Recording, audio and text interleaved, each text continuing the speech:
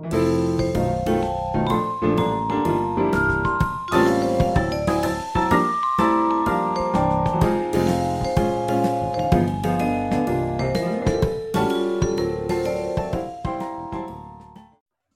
and welcome to the Cinematic Adventures. This week, Jackie and I are going to continue Robert De Niro month with possibly the greatest director of all time or a complete goofball. Who's to say? That's a hell of a setup. Quentin Tarantino movies are the topic for this week. Yep, and I love them. What do you love about them? Well, people are like, Tarantino, he's a genius. He makes all these movies and they're all great. And I'm like, yeah, they are, but like they're goofy as all hell. Yeah.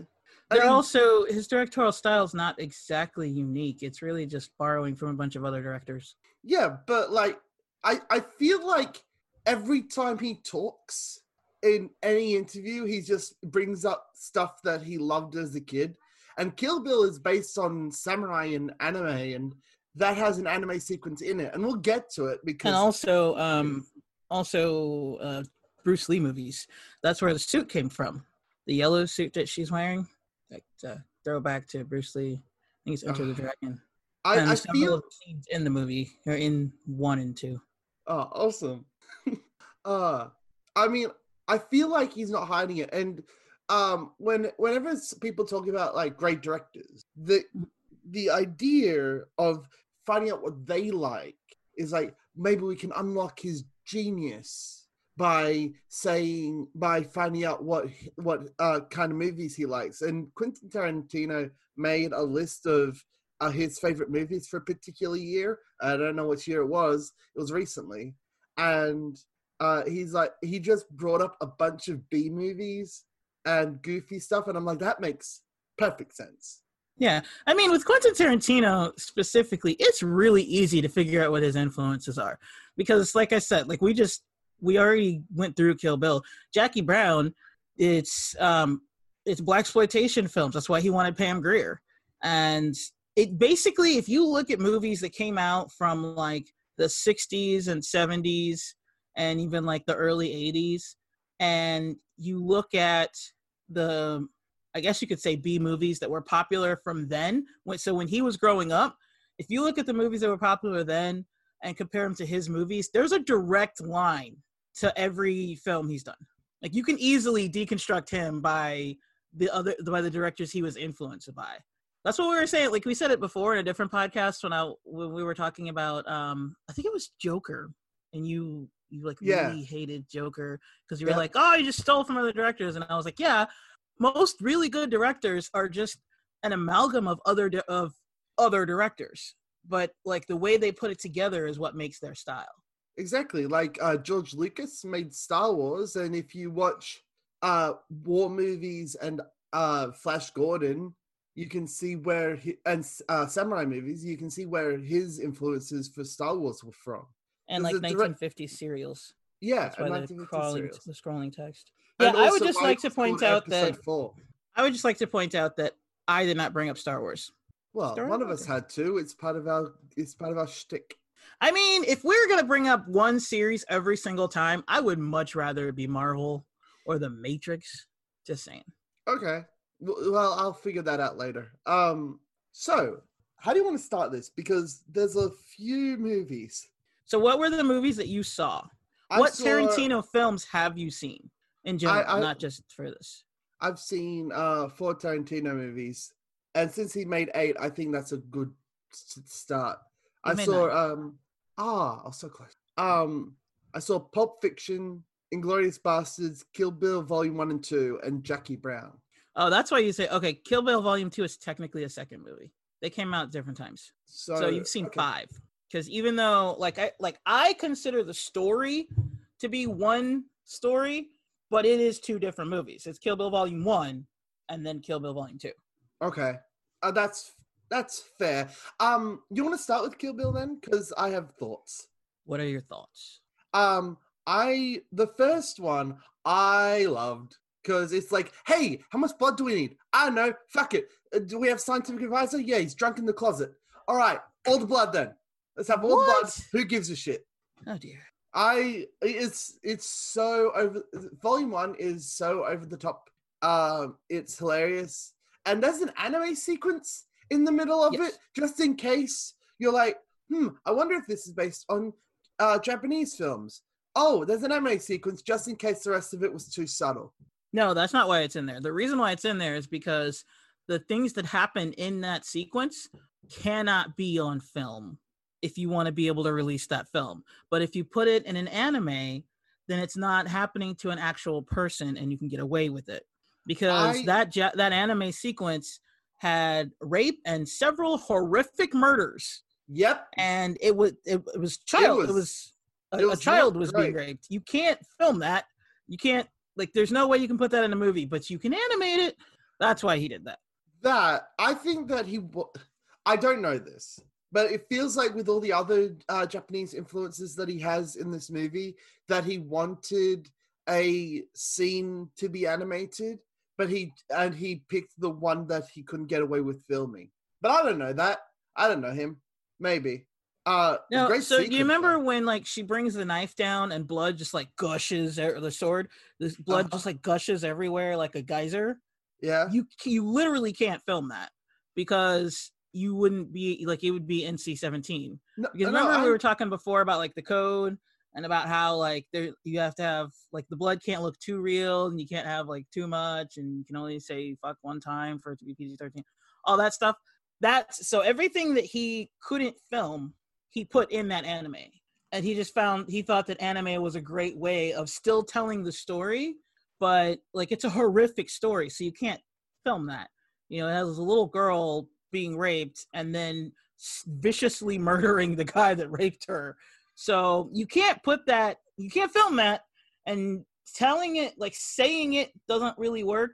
So he animated it for the purpose of being able to still show the story without, like, it's kind of a cheat, like, without having to tell the story.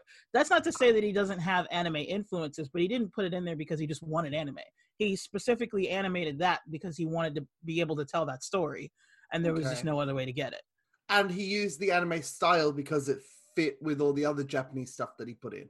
Yeah, well, I mean, it was the tale also happens in Japan, so that, I mean, if you're gonna do animation, it's anime. I mean, yeah, fair enough. Yeah. So for the first one, I like the fact that people say her name and they just censor it. And yes, I thought that was going to be I thought that was funny. And then the second one, they just say her name, and I'm like, okay. Well, yeah, but they say it's a reveal. They don't just say her name. But to be fair, in the first one, you did get a hint. Oren said, there's a conversation between she and Oren pretty much tells you what it is. Because she says, silly rabbit, tricks are for kids. Oh, and her name's Kiddo. Her name's Beatrix. Beatrix Kiddo. Beatrix Kid, yeah. Get it? Like, tricks? Kid? Tricks of kids. I get it. It's clever.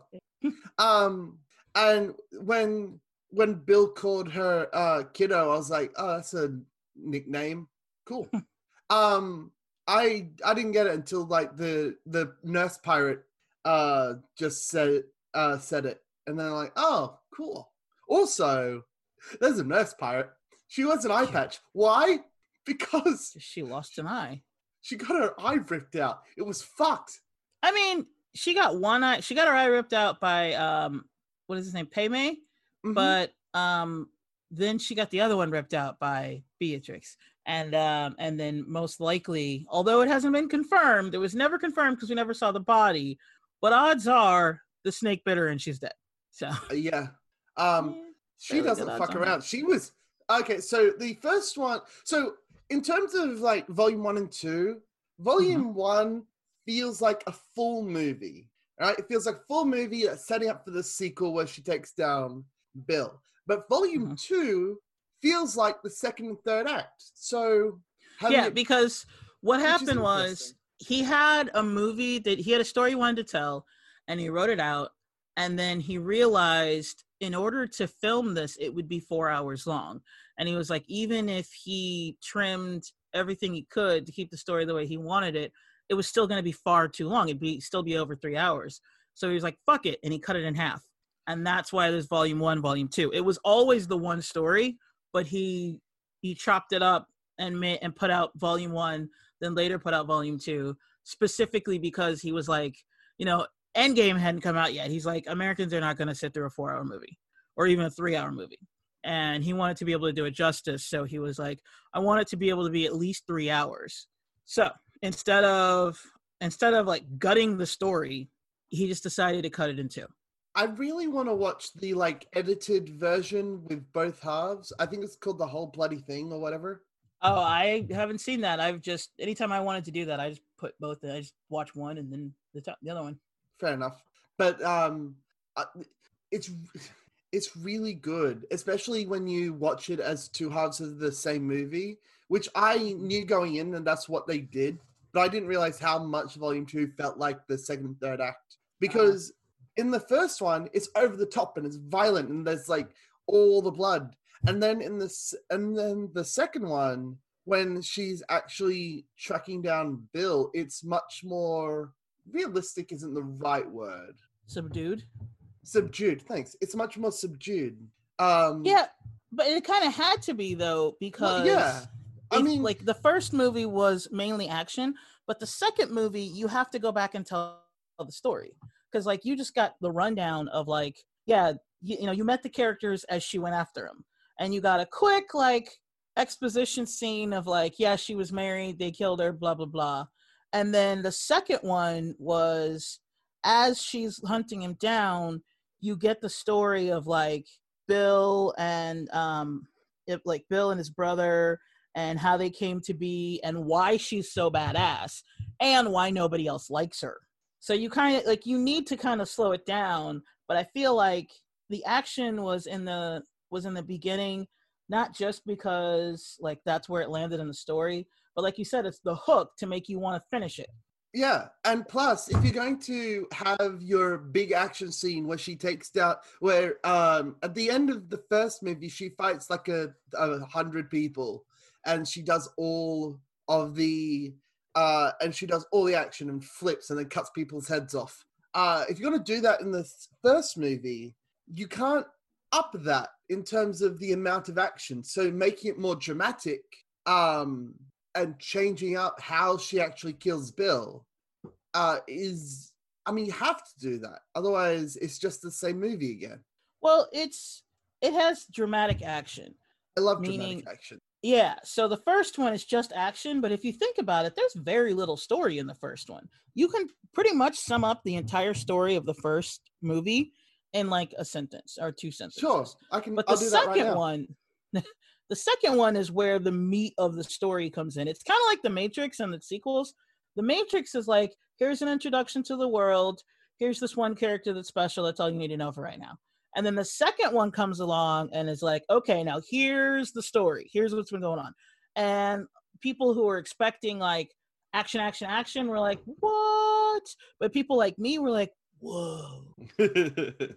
You said the life in the movie. So yeah, that makes sense. And seeing it as moving right along. I don't know the nurse's name. She's not really. You just started like 3 different sentences right there, right? And you just kept going. Yeah, it happens. I have thoughts. I love the fact that that Beatrix was almost killed by some idiot, and the woman that was hired to kill her was super pissed. Oh, the pregnancy scene? You mean the second one? In the second one, she was locked in a coffin. No, wait, which one are you talking about then? Because I thought you were talking about when the hit woman came for her when she found out she was pregnant. Is that what you're talking about? Yeah, it's the same character. So is it? No. I don't know. She almost gets killed a lot. But she went to but she was locked in a coffin and buried alive. Yes. And then the guy that buried her alive was like wasn't his name Bud? It was Bill's brother. Wasn't his name Bud? It's Michael Madsen. Okay, yeah. It was Bill's brother. Yeah. And she was super pissed that this guy probably killed Beatrix because he is an idiot. And so he wanted her to bring $1 million, I think it was $1 million, to buy a sword that was created by Hanzo. It's a Hattori Hanzo. By that guy. Hattori Hanzo. You are not good with Asian words. No. It's a fatal flaw. But you hear it in the movie though. They say it multiple times. And you just said it just then. Uh-huh. Yeah. No. And still. Okay. Anyway, that's a whole like side story where like the Hattori Hanzo is more, it's not just a regular blade. It's supposed to be this like super special blade that's a thing of beauty, and he doesn't make them all the time. And as a matter of fact, at the time in this particular time in the movie, he's already retired, and now he's just running a sushi restaurant in Okinawa. Yeah, and she tracks him down, and she gets him to make her own special blade, and he does. And when Michael Madsen finds her, he sees the blade, and so he buries her, knowing full well she could easily get out of it, or not easily necessarily, but there's a possibility she could get out of it. Right. So so not easily, but he knows full well there's a possibility she could get out of it, because he did. Remember, he sat there with the shotgun. He knew like she could easily come back, or she could potentially come back. So again, not easily. That looked very difficult, even for her. Yeah, it was difficult, but she could potentially come back, and so he wanted money for the sword, and but what he was, I think he was selling his own sword, and he was going to keep hers because it's new. No, he had Bill's sword. Was it Bill's? Which he said that he got pawned off. Yeah, he lied and said that he didn't have it anymore, but he did. Yeah. And that's right. He was going to keep that one, and he was going to sell her sword. Yeah, he was going to sell Beatrix's sword, but the assassin was super, super pissed that he's an idiot and wasn't worthy of killing her, so she attacked him with a snake. Why do you keep calling her the assassin? I forgot her name. It wasn't that Daryl Hannah? Yeah. Yeah. Okay, so when you say the assassin, Elle Driver. I assume what? Elle Driver. Okay. When you say the assassin, I assume that you're talking about the woman who was going to kill her, and the woman who came after when she was in the hotel room and she did the pregnancy kit and found out she was pregnant. And then and the woman like came in, and they like, she shot through the door, and then they fought for a little bit, and then she showed her the pregnancy kit, and she was like, look, normally I'd kill you, but I'm gonna let you go, so you leave me alone, I'll disappear, you can tell them you killed me, we'll both fuck off and be fine. So every time you say the assassin, that's who I'm thinking you're talking about, and then I have to realize like, oh no, wait, you're not talking about her. Okay, Elle Driver, the nurse pirate. She's not a pirate. She has a sword and wears an eye patch. I don't even think she's a nurse. No, she's just disguised as one. She just wore that to get into the hospital because she was going to check on the kid. Yeah, and she was going to kill Kiddo, and then Bill called her and was like, hey, not good sporting. Wait until she wakes up. And then they're like, oh, fine. But if she rips my eye out, I'm going to be so pissed. Right, because they knew. Yeah, it was Daryl Hannah. Elle Driver is the name of the character, but her actual name is Daryl Hannah. The actress is Daryl Hannah. Yeah, she had no idea she was going to take out her other eye. Which, by the way, I love the reason why everyone is so jealous of her, because Pai Mei, that's his name. I think I said Pai Mei before. It's Pai Mei. Pai Mei took a liking to her, which is hilarious because when she gets dropped off, he was like, Bill is like, oh, he doesn't like Americans and he hates women. Like, and most of all, he hates white women. And then he's like, all right, see you later. He fucks off. Oh, great, thanks. And you could tell that he approved of her because he kept stroking his beard.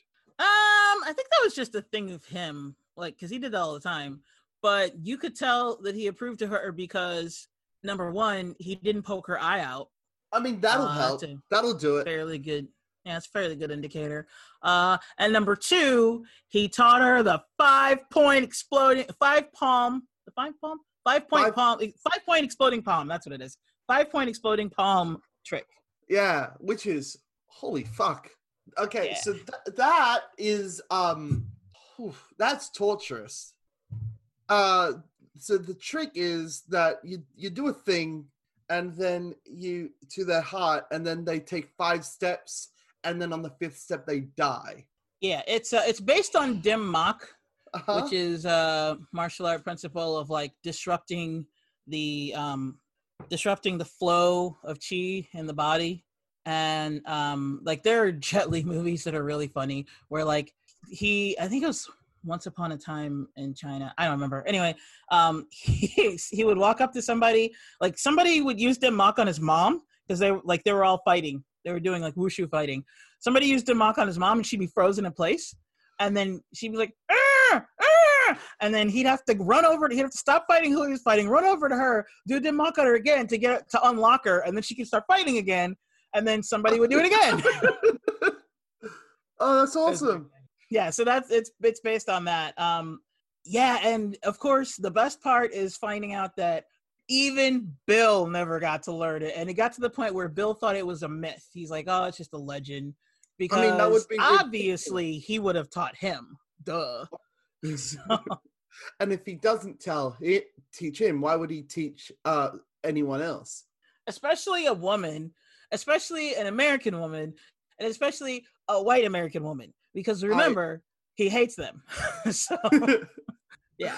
That was the best bit. It was just like, yeah, he'll teach you. I mean, he hates everything about you, but you're good.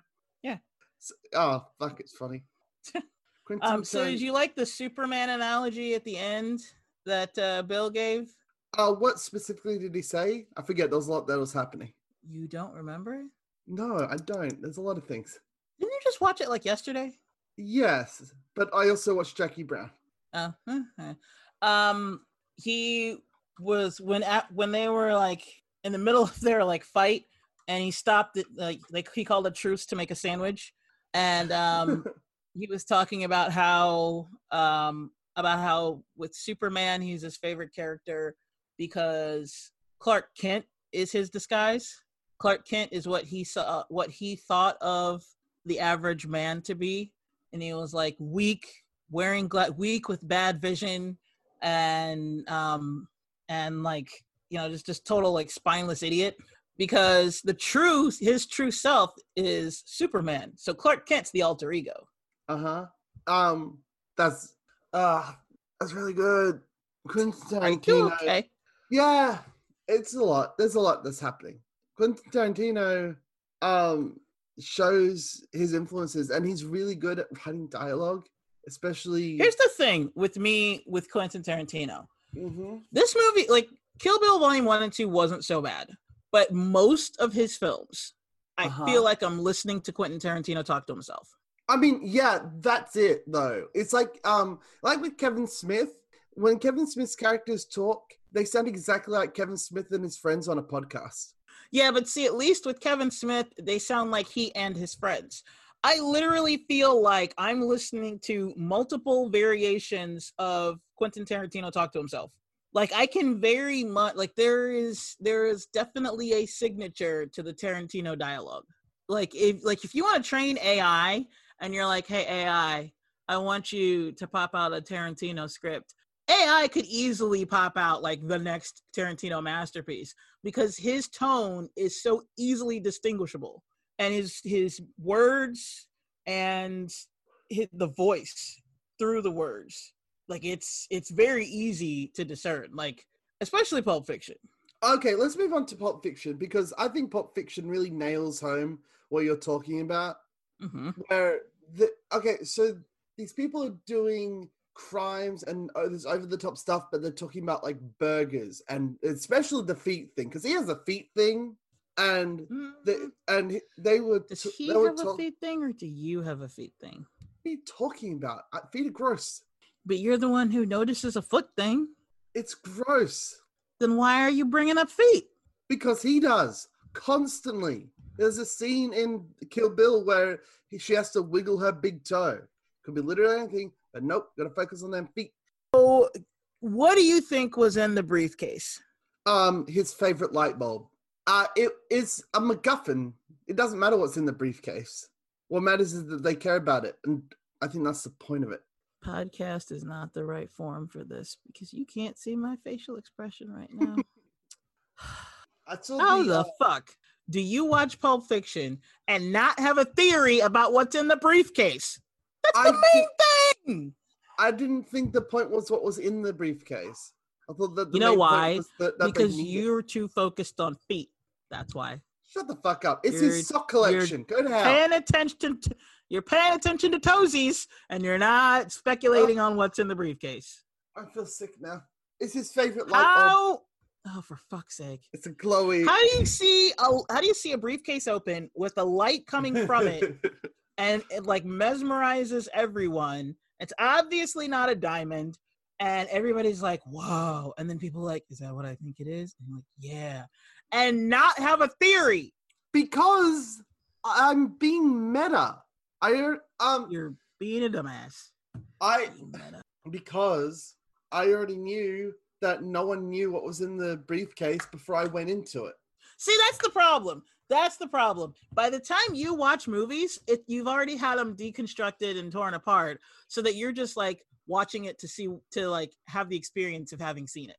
Yeah, that's basically the thing with this one. Not with the others, but specifically with this one. It's just like this one has been analyzed to death, and I'm like, cool. So what fun did you extract from Pulp Fiction? The dialogue itself felt very Tarantino-y, and Tarantino has cameos in all of his movies, but this one is just like he's just playing a character in this as well. And Samuel Jackson and John Travolta are weird and funny because they are talking about fucking burgers while they're planning on killing people, and they're super casual about it, which makes their characters pulpy. I've got to figure out what pulp actually means. Pulp Fiction is from the term Pulp Fiction is from serials, printed serials that are like sci-fi or detective comics from like I want to say not comics but like printed materials from like I think like the 50s or 60s, and the reason why they're called that is because the paper they were printed on is pulp, and it's like usually sci-fi detective stories, shit like that. Hence, Pulp Fiction. They were fiction stories printed on pulp paper. The poster looks like it as well. This is this is based on the detective side of it, even though they're criminals, and everyone here is an asshole. And I found it fine, but I like the rest of it better. Wait, what? You found it fine, but you like the rest of it better? What do you mean? Yeah, the rest of his movies. I just don't like this as much. Pulp Fiction? Yeah. I found Kill Bill, Inglourious Basterds, and Jackie Brown to be more interesting. I bet I know why. Because Pulp Fiction, and then it's not. Because Pulp Fiction feels like a Tarantino essay. It is. But that, again, that's not what's special about it. What's special about Pulp Fiction is, for one, it's the first mainstream movie in a long time to pull the non-linear storytelling, where the sequencing is all over the place. And it really fucked up a lot of people when it came out. And I was like, it was really simple, because it's like you could, as you're watching it, you're like, oh, that was then, and this is da da da da da da da. And then at the end, you're like, oh, there, that's what happened. And a lot of people are like, wait, what? How is he at the end of the movie? We saw him get killed. It's like, no, that's the beginning of the movie. So, and people didn't realize like the end is the beginning anyway. So it's, to me, it's circular. He started it here. What? Did he start that here? Because he's done that in a few of his movies. Pulp Fiction was his second movie that he directed. The first one was Reservoir Dogs. Okay. So yeah, he started it here. He didn't start the trailer. He's like not like the first director to ever do it, but it's the first time he did it in one of his movies. And it fell out of the mainstream until Pulp Fiction did it. Pulp Fiction was the first one to do it on a scale like that. Actually, Pulp Fiction was like, for all of your like, oh, this movie was made for like $20 and a piece of string. That's pretty much Pulp Fiction's budget. And the only reason why he was able to get stars like Samuel L. Jackson and John Travolta is because they weren't megastars yet. John Travolta had been a megastar, and this Pulp Fiction was his comeback. Samuel L. Jackson was like a rising star. He was a star, but he was like a B star. He wasn't an A-level star yet. And Pulp Fiction is what brought him up to that. And Bruce Willis. Is that why Sam Jackson is in all of Tarantino's movies? Or at least quite a lot of them? Yeah, I was going to say he's not in all of them. But he's in a lot of them. No, it's the reason why is because he just likes working with them. I mean, that's fair. So, yeah, there are some people who just like J.J. Abrams has that. He has like a few people that every single time they are in his movies, they're just friends of his. And whenever he's doing a movie, like they're going to have some kind of part. They don't necessarily need to be a lead. Maybe they're just a background character, or maybe they're a supporting character, but it's like, where's Waldo for J.J. Abrams? And some directors are just like that. Some directors are like, whatever crew they have, that's their crew. So anytime they direct a movie, they're not going to go with whoever the studio gives them. They're going to call their crew. So, and with Sam Jackson, he just really likes, he likes working with Tarantino. So he does. But Sam Jackson also does like 90 movies a year.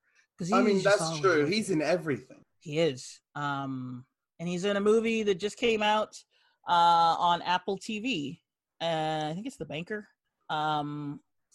Yeah, so he's constantly working. So with Pulp Fiction, what made it special was not only the non-linear storytelling, but also how, well, it's the story that's being told, which is, if you think about it, why did John Travolta's character die and Sam Jackson's character live? He said that it was, he kept, maybe God was on his side, because he kept. Why do you think that?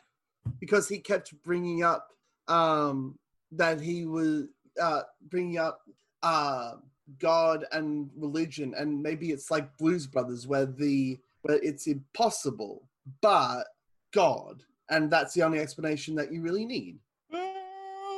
Okay. I mean, he got shot, and the bullets went through him, because you see the holes on the wall, and it's just like, how does that work? No, the bullets did not go through him. He didn't get shot. Around him? Yes. Okay. So that is what that scene is what happened. That's the difference between the two of them. So when the shots went past him, neither one of them got shot. Because remember, like, the guy comes out of the bathroom, like, spraying, and you hear, like, bang, bang, bang, bang, bang, bang, bang. And then they look at him, then, they raise their guns and shoot him. They look at each other, they look down at themselves, they look at each other, then they look at him and kill him. And then Jules turns around and sees the holes, and he was like, did you see that? That's a cannon. And he was like, that's divine intervention. We should have been dead. And Vince was like, no, it was an accident. It's not necessarily God that's the difference between the two of them. It's the way they interpreted the situation. So from there, they are in the car, they kill the dude in the back, and they go to Homeboy's house. An accident. That was funny. And then when they're done, they go, oh, and then while they're there, they call Wolf and Mr. Wolf. And the whole time you're noticing the difference in their demeanor. Like when they were at Bonnie's house, when they were, they cleaned up everything, and then when they went to clean themselves up, they had, like he said, they had the same amount of blood on their hands, but when he was done and he dried his hands, the towel was still clean. But then when Vince gets it and he dries his hands, the towel is completely red because he didn't bother to wash all the blood off of his hands before he started to dry them. And he kept saying things like, see, it's shit like this that's going to make this situation come to a head. Basically, Benny was a hothead who, it's more than just he didn't believe in anything. It's his mentality, the way that he went after things, okay? And a trope that is in this movie that you didn't mention, which amazes me because you noticed feet, is the bathroom. I only notice feet because people bring up feet. Mm-hmm. I can't is the believe bathroom. Benny, why would I notice feet? Because what? Because they don't even show them in the movie. They just talk about it. Yeah, it's just a story. I can't believe you didn't notice it. It people talk about Tarantino a lot, and they always bring up the fact that he has a feet thing.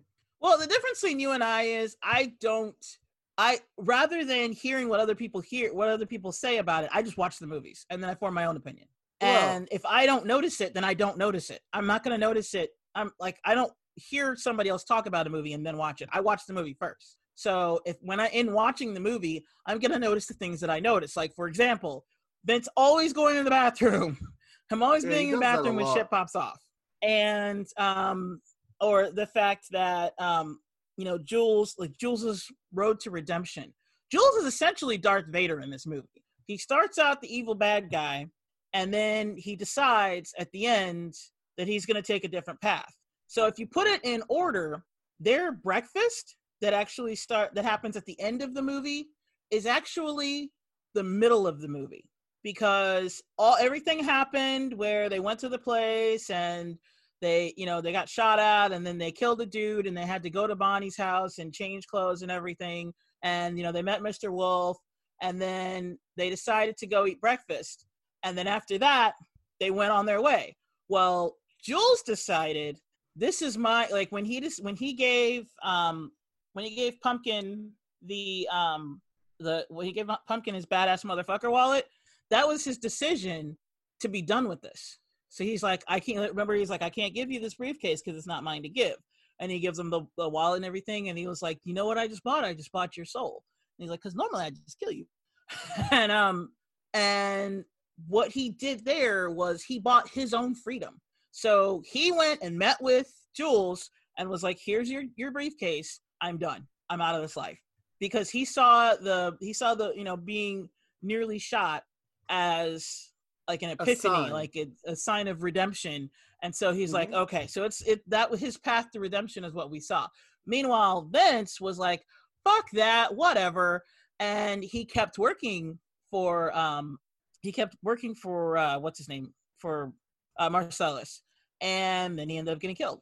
Ironically, he ended up getting killed by Butch, who almost killed Marcellus himself. And also almost got killed by Marcellus. It's everything's a circle. It all comes full circle. That's what I like about the movie. Everything comes full circle. Yeah, they're all connected, but also like everybody, like everything plays out to its natural conclusion, and it all comes full circle. So like that's why it's told in the manner that it is, because the story is a circle. So that's what I like. That's what I think is special about it. It's pretty great.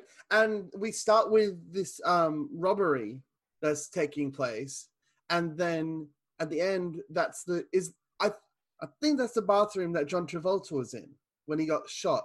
Yeah, because he came out of the. Did he come out of that bathroom?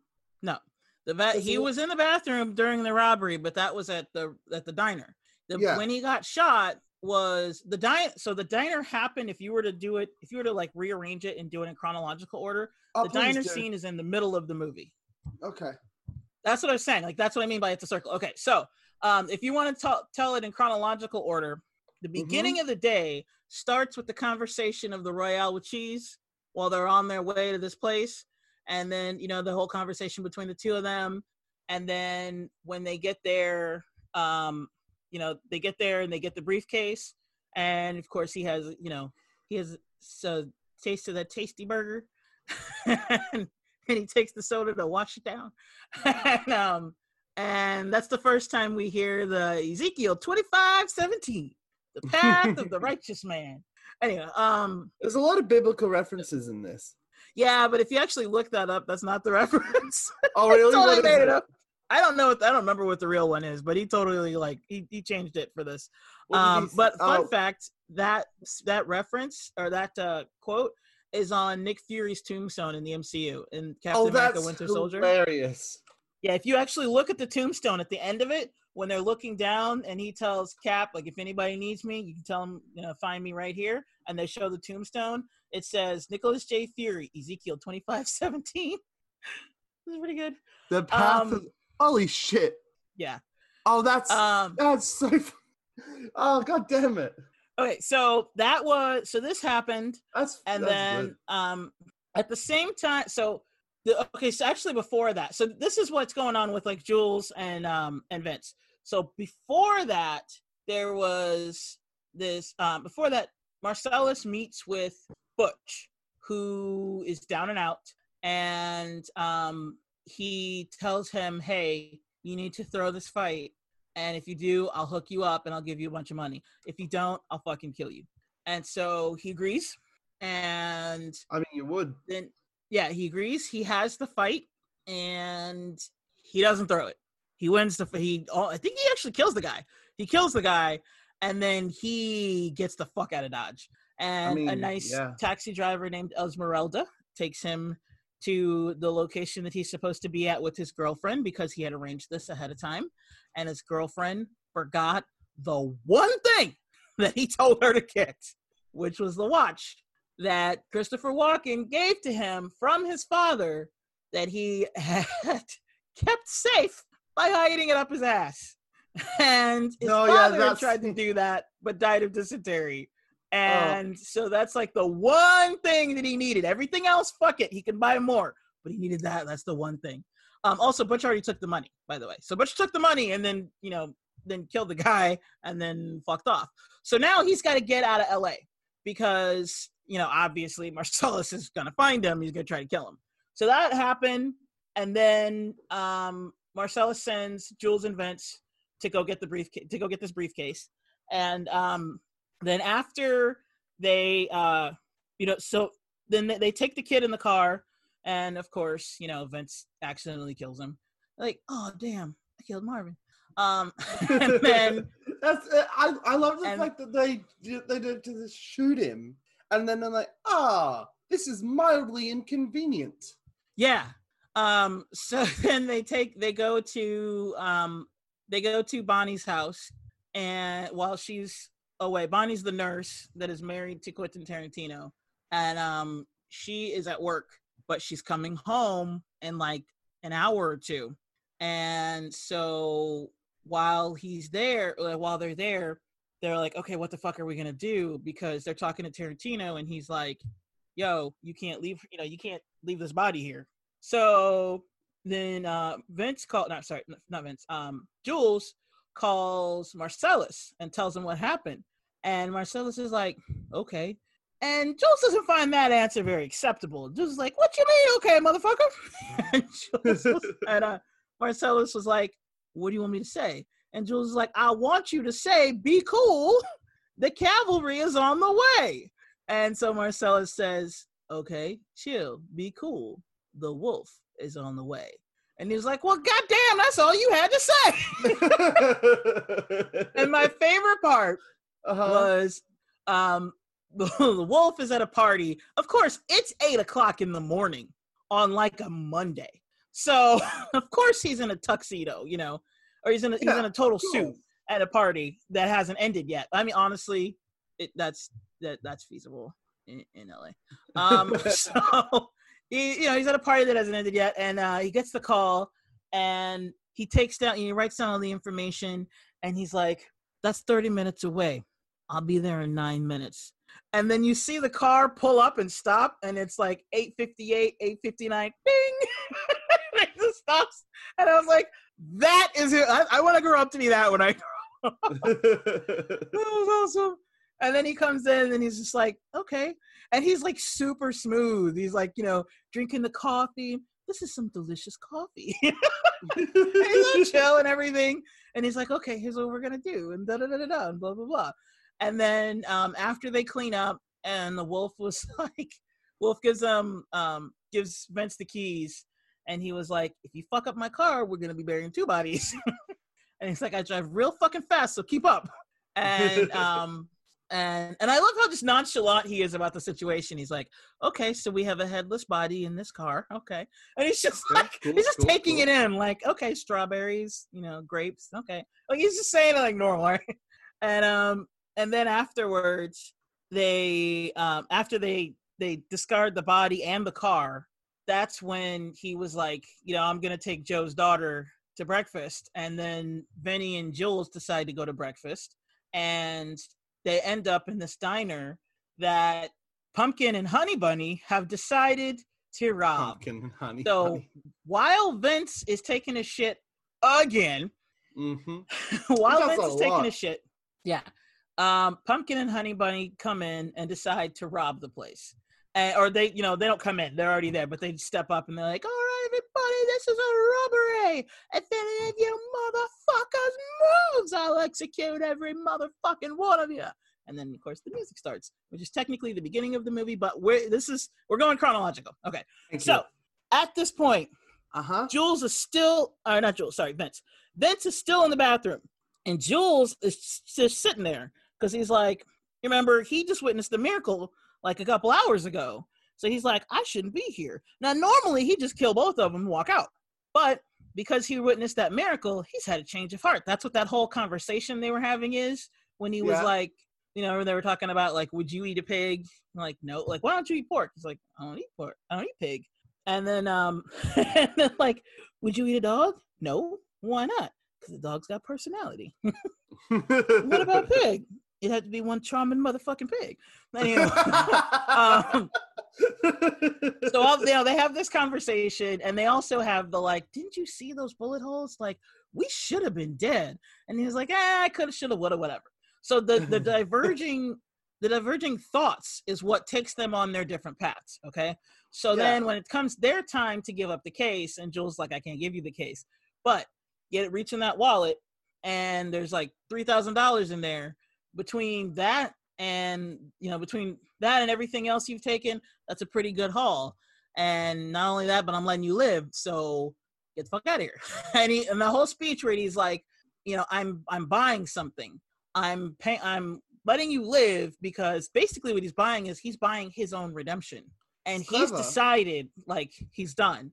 Meanwhile, Vince was like, that was fucking stupid. I would have just killed him. And he didn't let him kill him. So then after the robbery, they get in their cars, they go home. Vince goes home, or Vince and Jules both go home. Then at this point, Jules is out of the situation because Jules is retired. He's fucked off. Okay. But Vince is still, so what Jules does is he goes and returns the case to Marsalis, and then he's done. What Vince does is he continues to work for Marsalis. And the next job, and then the first thing Marsalis tells him is to, he had to go out of town, so he tells him to look after his wife, who's Uma Thurman. So then you get that whole scene where that whole situation where he's taking her on a date, and he looks at himself in the mirror, and he's like, "You jack off, eat a Twinkie, you go home."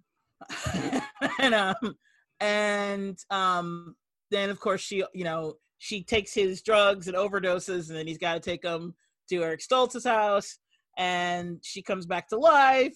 And that was all that shit was crazy. And then he drops her off. She tells the stupid ass catch-up joke. And then he goes home and hopes that she never tells her husband anything that happened.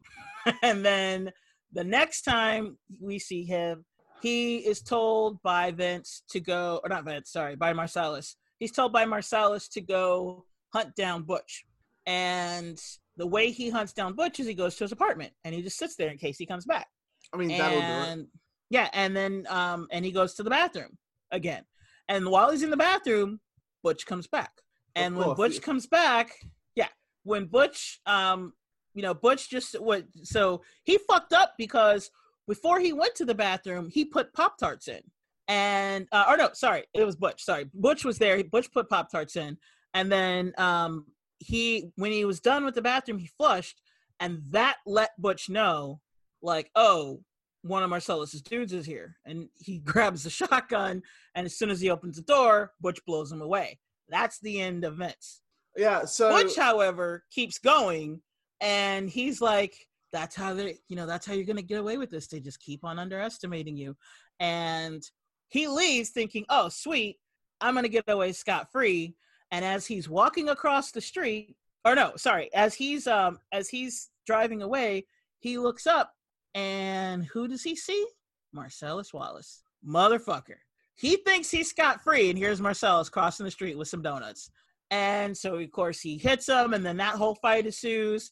And then you've got, you've got Bring Out the Gimp happening, and the crazy-ass rednecks and shit. That entire fucking scene. Yeah. Yeah. And then when that finishes, of course, because here's the thing, he could have gotten out and left, but he decided to go back and save Marcellus. Because he saved Marcellus is like, is your get out of jail free card. You saved my life. You are never ever going to mention anything that happened. I'm about to kill these motherfuckers. After I torture the shit out of them, you got to leave LA. Like, you've lost your LA privileges. So basically he has to save face and make it seem like he killed them. So he's like, you are not allowed to return to LA ever again. And Butch is like, gotcha. No problem. I can live with that. And then he goes back to his girlfriend. And so, of course, by now, like, he wrecked his car trying to hit Marcellus. So he ends up taking Zed's chopper because Zed doesn't need it because that mofo dead. So Zed's dead, baby. Zed's dead. So he goes and gets his girlfriend, then they fuck off. And I think that's that's all the stories. It's just the way they tell it is like I said, it's circular. But the reason why is because you're clearly seeing the effect. You see the effect first, and then you find out the cause. So it's clever. It's non-linear because it's all circular.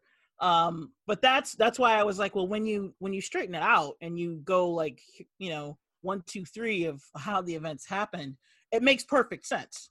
That's fair. Tarantino, does Tarantino do different styles in all of his movies? Or does he do similar styles? I mean, he's still him. So yeah, he's still him. He does Tarantino movies. I think I described him as B movies with a budget.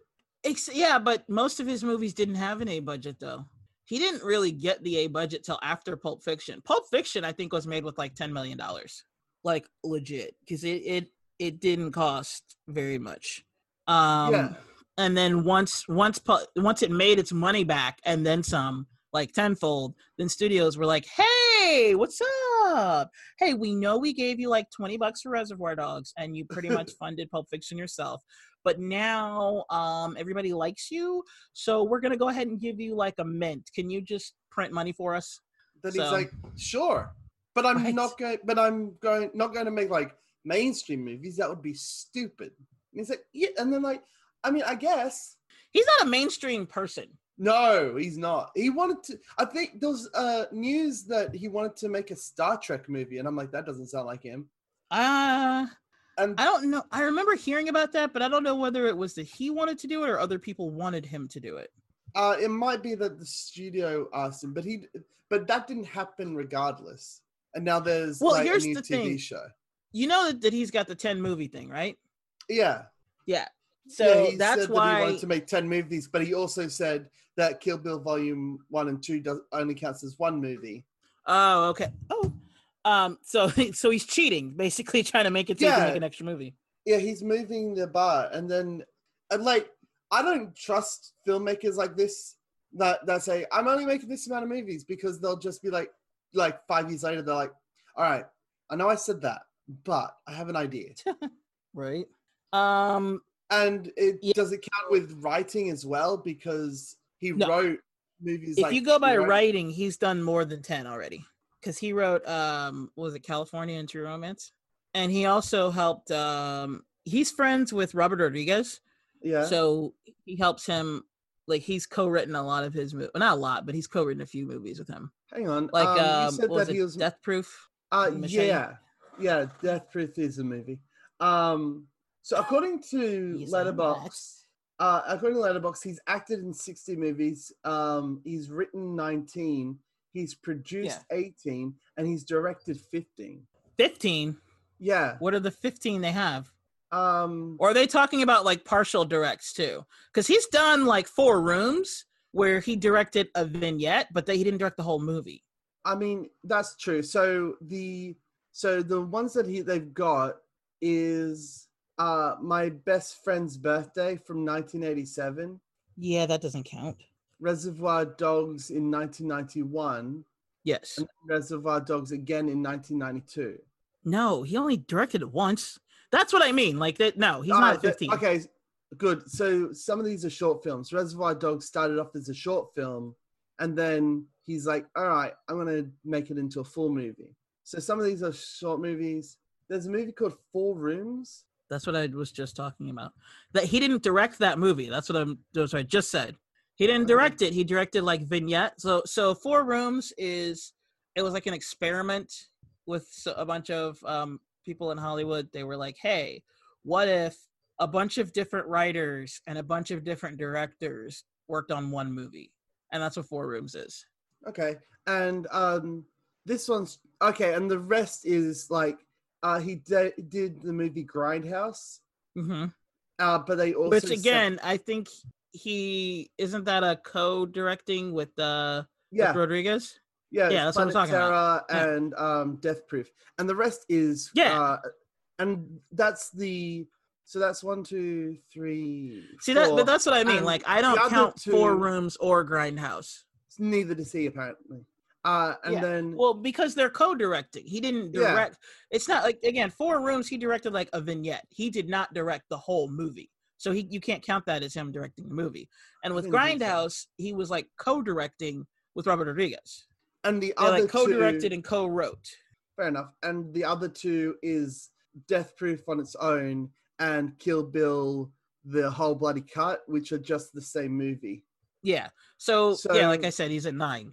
Reservoir Dogs, Pulp Fiction, Jackie Brown, Kill Bill Volume 1 and 2, he said is one movie. Inglourious Bastards. So he's at 8. Django Unchained, The Hateful Eight, and Once Upon a Time in Hollywood. So he's at 8 if you count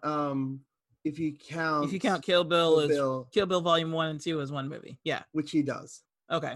So then he's got 2 more movies before he retires. Mm-hmm. For about 6 months, and then he'll come back. Nah, I mean he's getting up there, and it's not like he's poor. He could retire right now if he wanted to. I mean, true.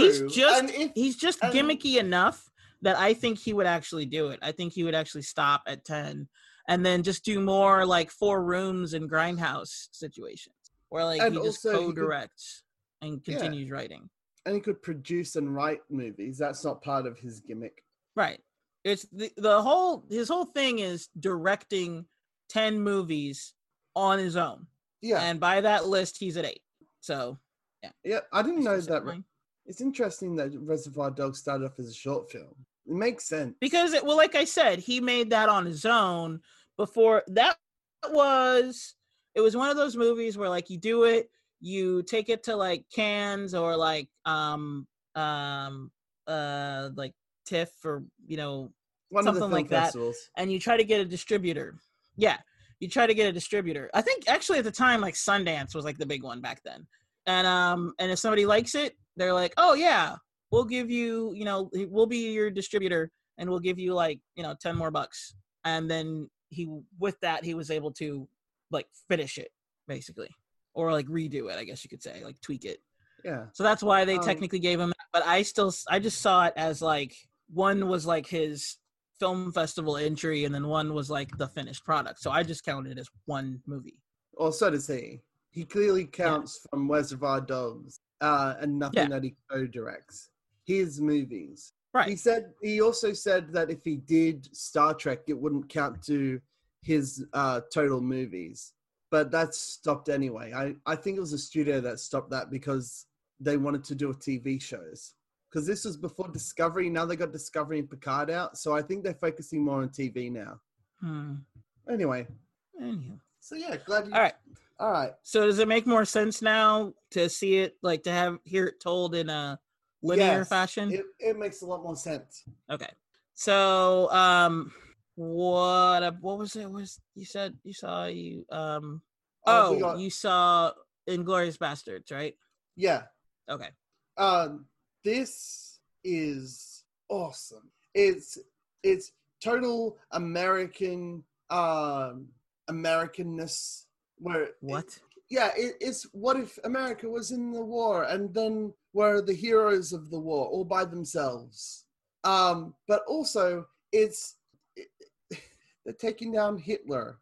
So I can forgive like anything that is, because people do that all the time when they make movies where they take down Hitler. So they do that, but also since Hitler is a non-threat because of how awesome America is, they have this other Nazi that is actually extremely scary. And I forget his name. Hans? Yeah. Mm-hmm. Hans is terrifying. There's an opening scene with these Jewish people hiding, and it's terrifying. So they have this really scary Nazi villain in a perfectly directed opening scene to show how evil he is, and it's just so good. What do you think is good about it? I think I think the Inglourious Basterds, the characters are great. They're fun. This entire movie is really fun. They fucking carved swastikas into people's foreheads, and they made a deal to try to kill Hitler. So you think it's great to carve swastikas into people's foreheads? Yeah. Well, Nazis. They're Nazis. I mean, so fuck them. Yeah, see, that's the thing. You gotta be specific, because if somebody's gonna quote mine you years from now, they're gonna be like, he said, like, you could never be a politician, because somebody could be like, hey, this guy once said that he wants to carve swastikas in people's foreheads. It'd be taken out of context. You gotta specify. Be specific. I just don't like the idea that I'd become a politician. Oh, that's just gross. There's a scene I haven't seen Once Upon a Time in Hollywood, but I feel like one of the movies that these people are filming is Inglourious Basterds. At least from the trailer I saw. I don't know. What? I didn't see it. Inglourious Basterds. I haven't seen it, Once Upon a Time in Hollywood. But you haven't seen Once Upon a Time? Oh, okay. Because I was like, what the hell are you talking about? I saw from the trailer that they were filming a movie in which a bunch of people kill Nazis, and I'm like, that's at least got to be a nod to this. No, that was it was just a movie that his character was doing. Okay. Honestly, I did not like what the fuck was it? Once Upon a Time? The other one. Yeah, Once Upon a Time in Hollywood. I think that it was all hype and was an okay movie at best. A lot of people are like, oh my God, it's so awesome. Tarantino's back. And I'm like, that movie was boring as fuck. Well, and it had a lot of shit that I'm just like, why? Why was that in there? It's a shame that you didn't like it, but Tarantino's movies are bound to get overhyped because it's Tarantino and people are excited about it. I find it. Also, it was right on the heels of DiCaprio's Oscar win. True. Is that the one where he got the Oscars got pissy because he made fun of Titanic and the Oscars, and so they didn't give him an Oscar until he had to sleep in a bear. I don't know how that movie went. Inglourious Basterds. Revenant? Yeah. Okay. That's an interesting depiction of what happened, but sure. Anyhow. So Inglourious Basterds, what did you like? So aside from carving swastikas in people's heads. You know how people overhype Tarantino. And sometimes. So I don't want people to think that I think Tarantino is overhyped, because that's not what I'm saying. Okay, I'm saying one film in particular, which was Once Upon a Time in Hollywood. That one particular film, I feel, was all hype and pretty much not much substance. That's what I'm saying.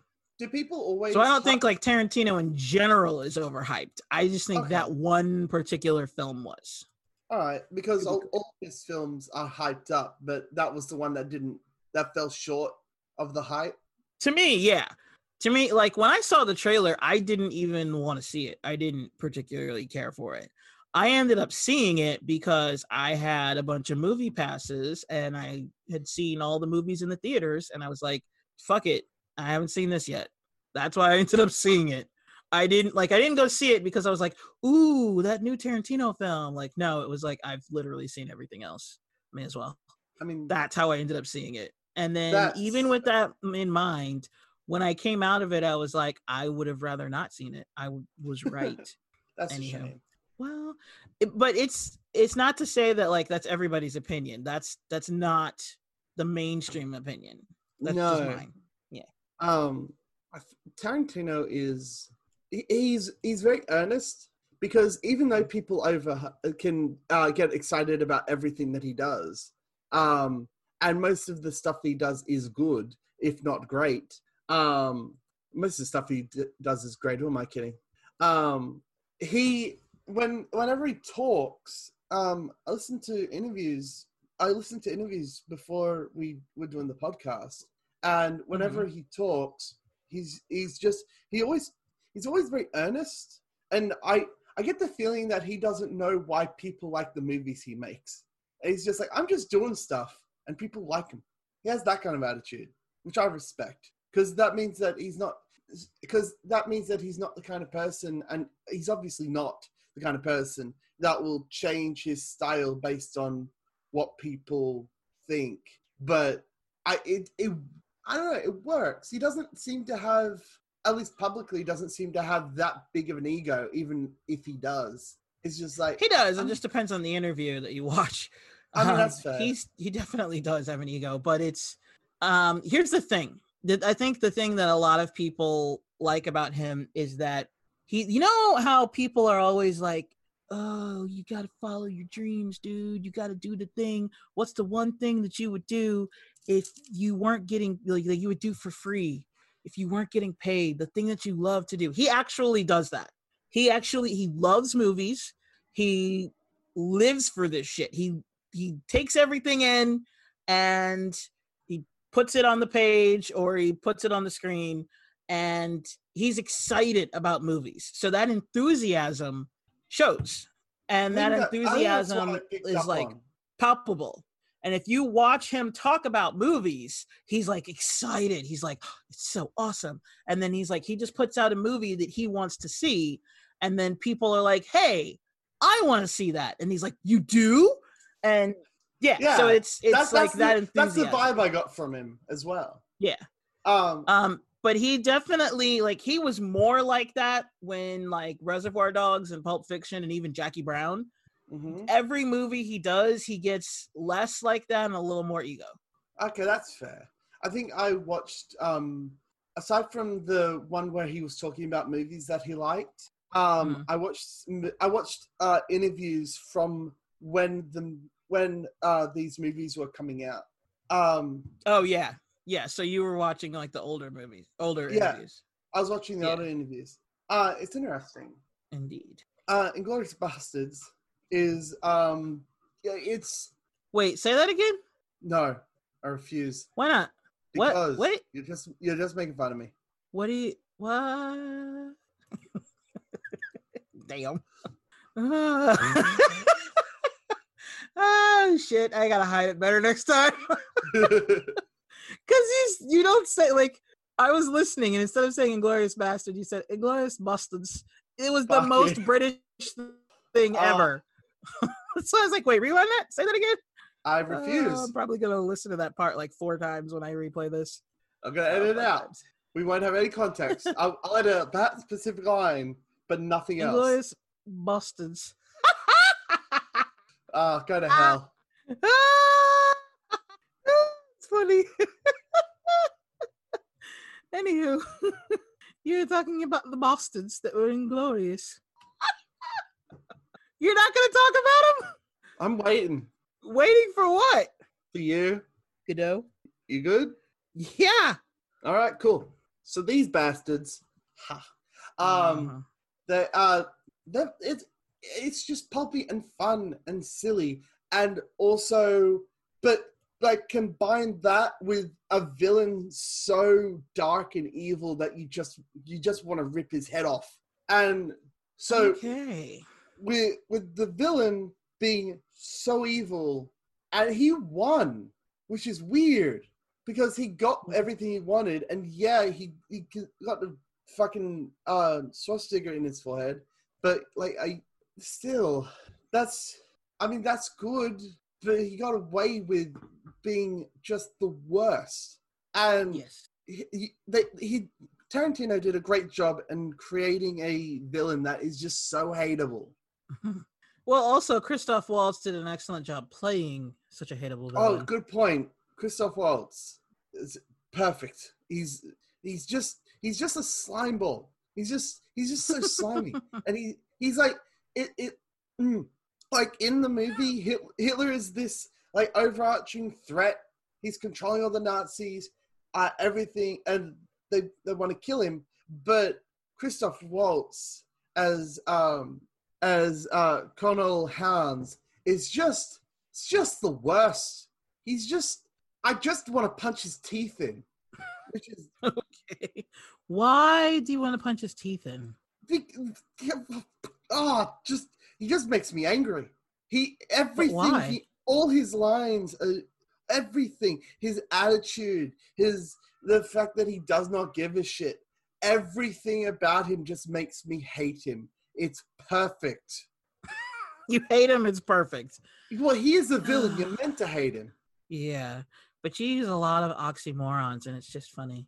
My entire life is an oxymoron. Okay, then. Does that make sense? I don't know. I can't remember. You can't remember. Okay.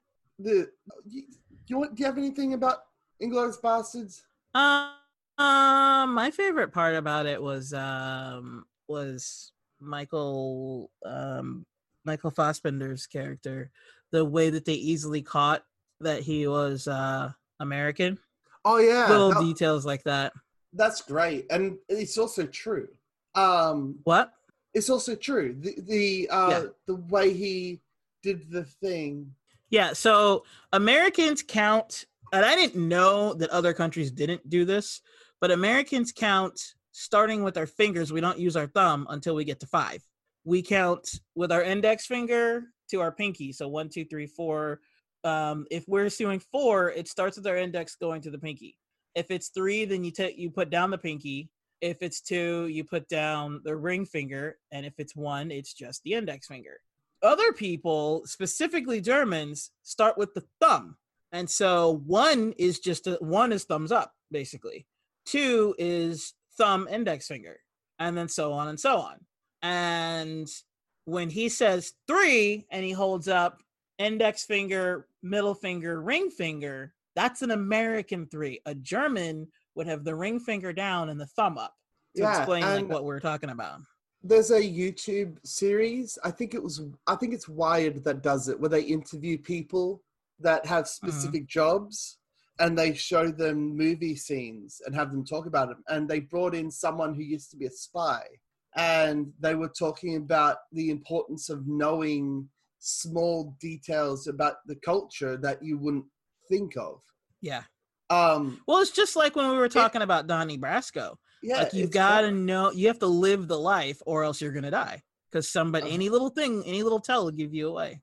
Yeah, it's stuff like that even though like the premise is inherently silly, it's little things like that make it, that let you know that this is very clever, even if it wants to be like, let's have a bunch of Americans kill Hitler. Why? Because sounds like fun.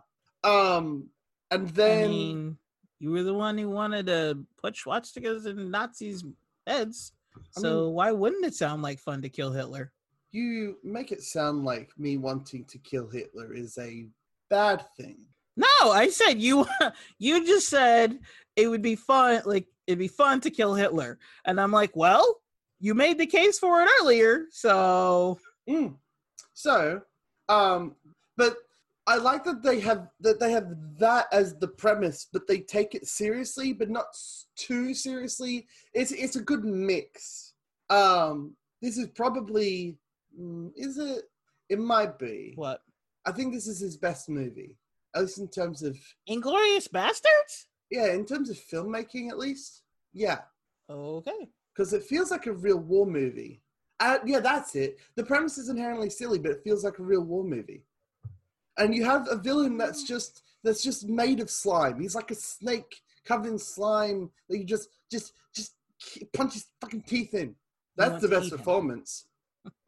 I wouldn't consider this his best movie, but I mean, what is his best movie? It's not bad. I wouldn't say it's bad. I liked it. I just don't think it's his best. I honestly think he's. I'm really into war movies as well, so there's that. Well, there's that. Yeah, that's why, because you're into war movies. You might like Once Upon a Time in Hollywood. You'll definitely like it better than I did. Probably. I'm nearly positive about that. Yeah, because I thought it was just a waste of time. I mean, it was. I don't. Do you want to talk about Once Upon a Time in Hollywood? I haven't struggle to say. Okay, I can't say that it was good. I definitely won't say that it was good. But I can't say specifically that it was bad, just that I didn't care for it. So, like, the case could be made that it was good it's a totally subjective thing. If you liked it, obviously you were like, oh, that was good. But if you're like me and you were like, that was a waste of time, then obviously you don't think it was good. And I'm not the only one, by the way. I've talked to many people who thought the same thing. And they were like, why the hell was everybody talking that movie up? Like, that movie was nothing. And I'm like, thank you. I don't know.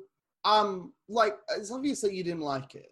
That's obvious. But my question is it the hype around it? Do you get why people would like that movie and it's just overhyped because it's Tarantino? Yes and no. Okay. No, it's not. The reason why I didn't like it had nothing to do with the hype. Well, I know that's not. I know why you didn't like it, but do you get why other people would like it, but it's overhyped? Wait, why did I not like it?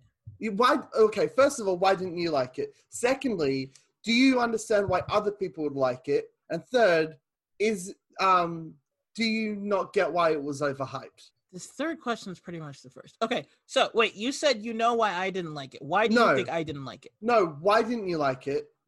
Why didn't I like it? Yeah. It was, the pacing wasn't great. It was just the story was nothing burger. It was boring and I just didn't care. The story was. Do you want me to tell you, or do you want to just wait to see it because you haven't seen it yet? Oh no, I don't care. Okay, so the whole story is it's in the vein of Inglourious Basterds, where it's revisionist history, which is what that's called. Like when you take a historical event, but then you put your own twist on it and you rewrite it. In this case, the revisionist history is on the Manson family, the Manson murders, and the actual story of the movie itself is Leonardo DiCaprio is an aging actor, and his best friend is another aging actor who's actually a stunt double, and he's a hothead that is pretty much. So I think of him as an asshole, but a lot of people are like, no, man, that's Brad Pitt. He's super hot. I'm like, whatever. His character's still an asshole. He's allowed to play an asshole and be hot. Look at Chris Evans and his entire career except for Captain America. He wasn't an asshole in most of his movies. Most of his movies, he's a good guy. I mean, he plays an asshole. He plays an asshole in like 3 movies. Yeah, but he's good at it. Out of like he needs to do it 50. more. Anywho, so the reason why I say his character is an asshole is because, okay, so there are a couple of reasons. Number one, because on set, so he got banned from being able to be Leonardo DiCaprio's stunt double because on set he's an asshole.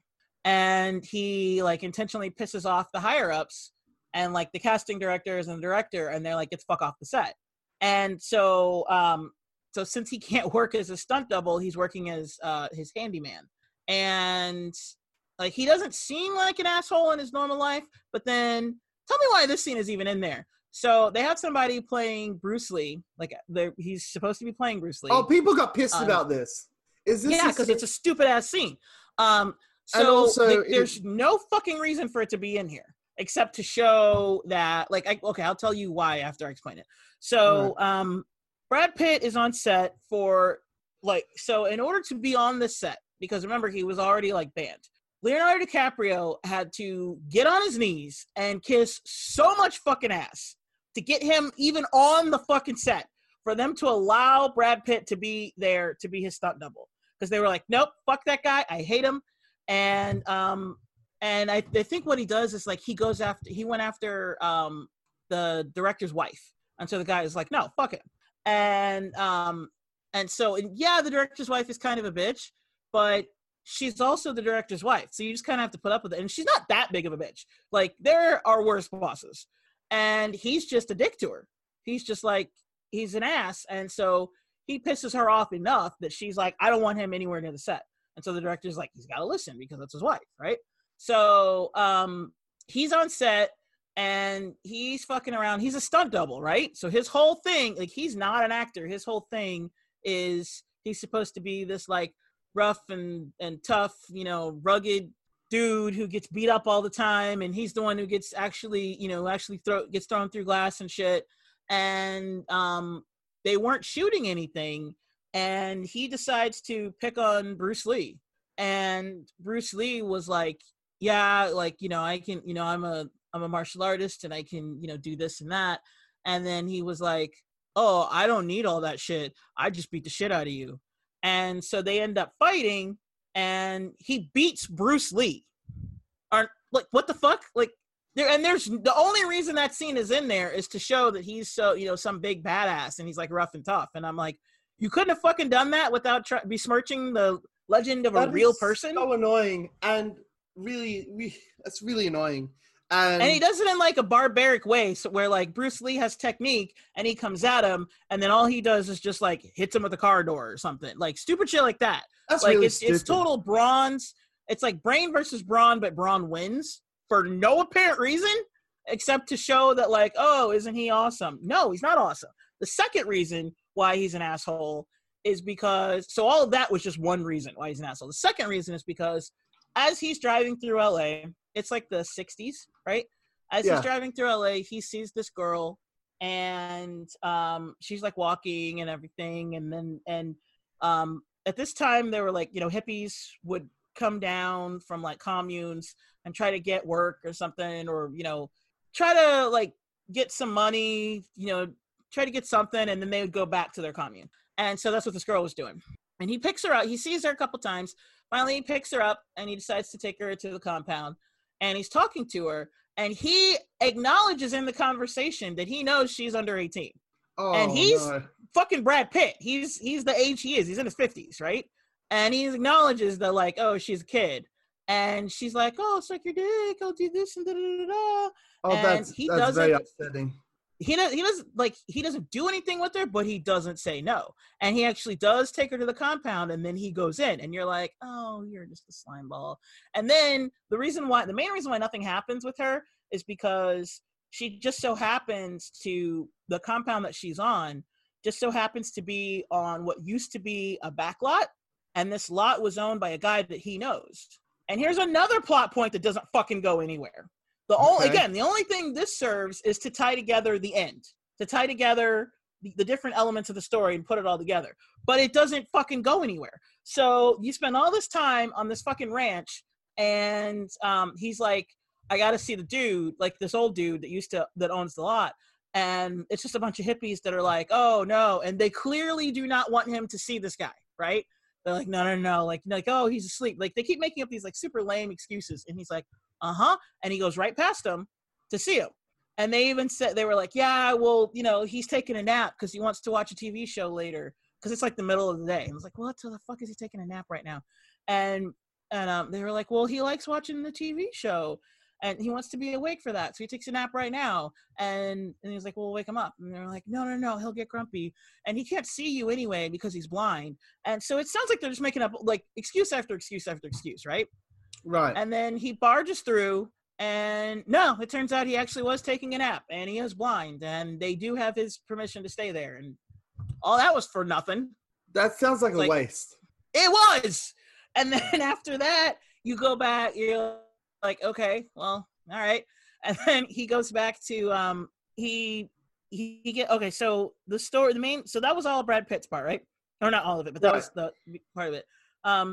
Leonardo DiCaprio's character is, like I said, he's an aging actor, and at first you think that the reason why he's not getting very many roles is because he's old. Like, he's getting older, and people just, people want somebody younger, newer, and hip. No, it's because he's an alcoholic. Yeah, he is getting older. But the reason he's not getting roles is because he's an alcoholic, and he keeps fucking up on set. And he'll do things like forget his lines or act the damn fool. And so they're like, yeah, we're not going to put him, like, nobody's going to carry liability of him for a full-on movie. So he's just getting, like, cameos in TV shows. He actually had a TV show, but he fucked that up too. So he's trying to revive his career without actually putting down the bottle. And then he ends up getting a shot at a movie, and this little girl is playing another character, and this little girl is like a serious character. She's a method actor, but she's like super serious. And he's like, so when they're on a break, she's like reading to like study because she's trying to get more in character, and he's just trying to talk to her as like actor to actor, and she's like, no, like I'm staying in character. And so you could see that this like 7-year-old girl is more professional than him. And he like takes a cue from that of like, oh, I'm so pathetic. And then he spends like half the movie like down on himself, and he's like crying about it, and like spiraling more into like an alcoholic stupor. And then he gets a break. I think Al Pacino comes and talks to him, and he's like a producer, and he's like, yeah, I'm gonna send you to Italy.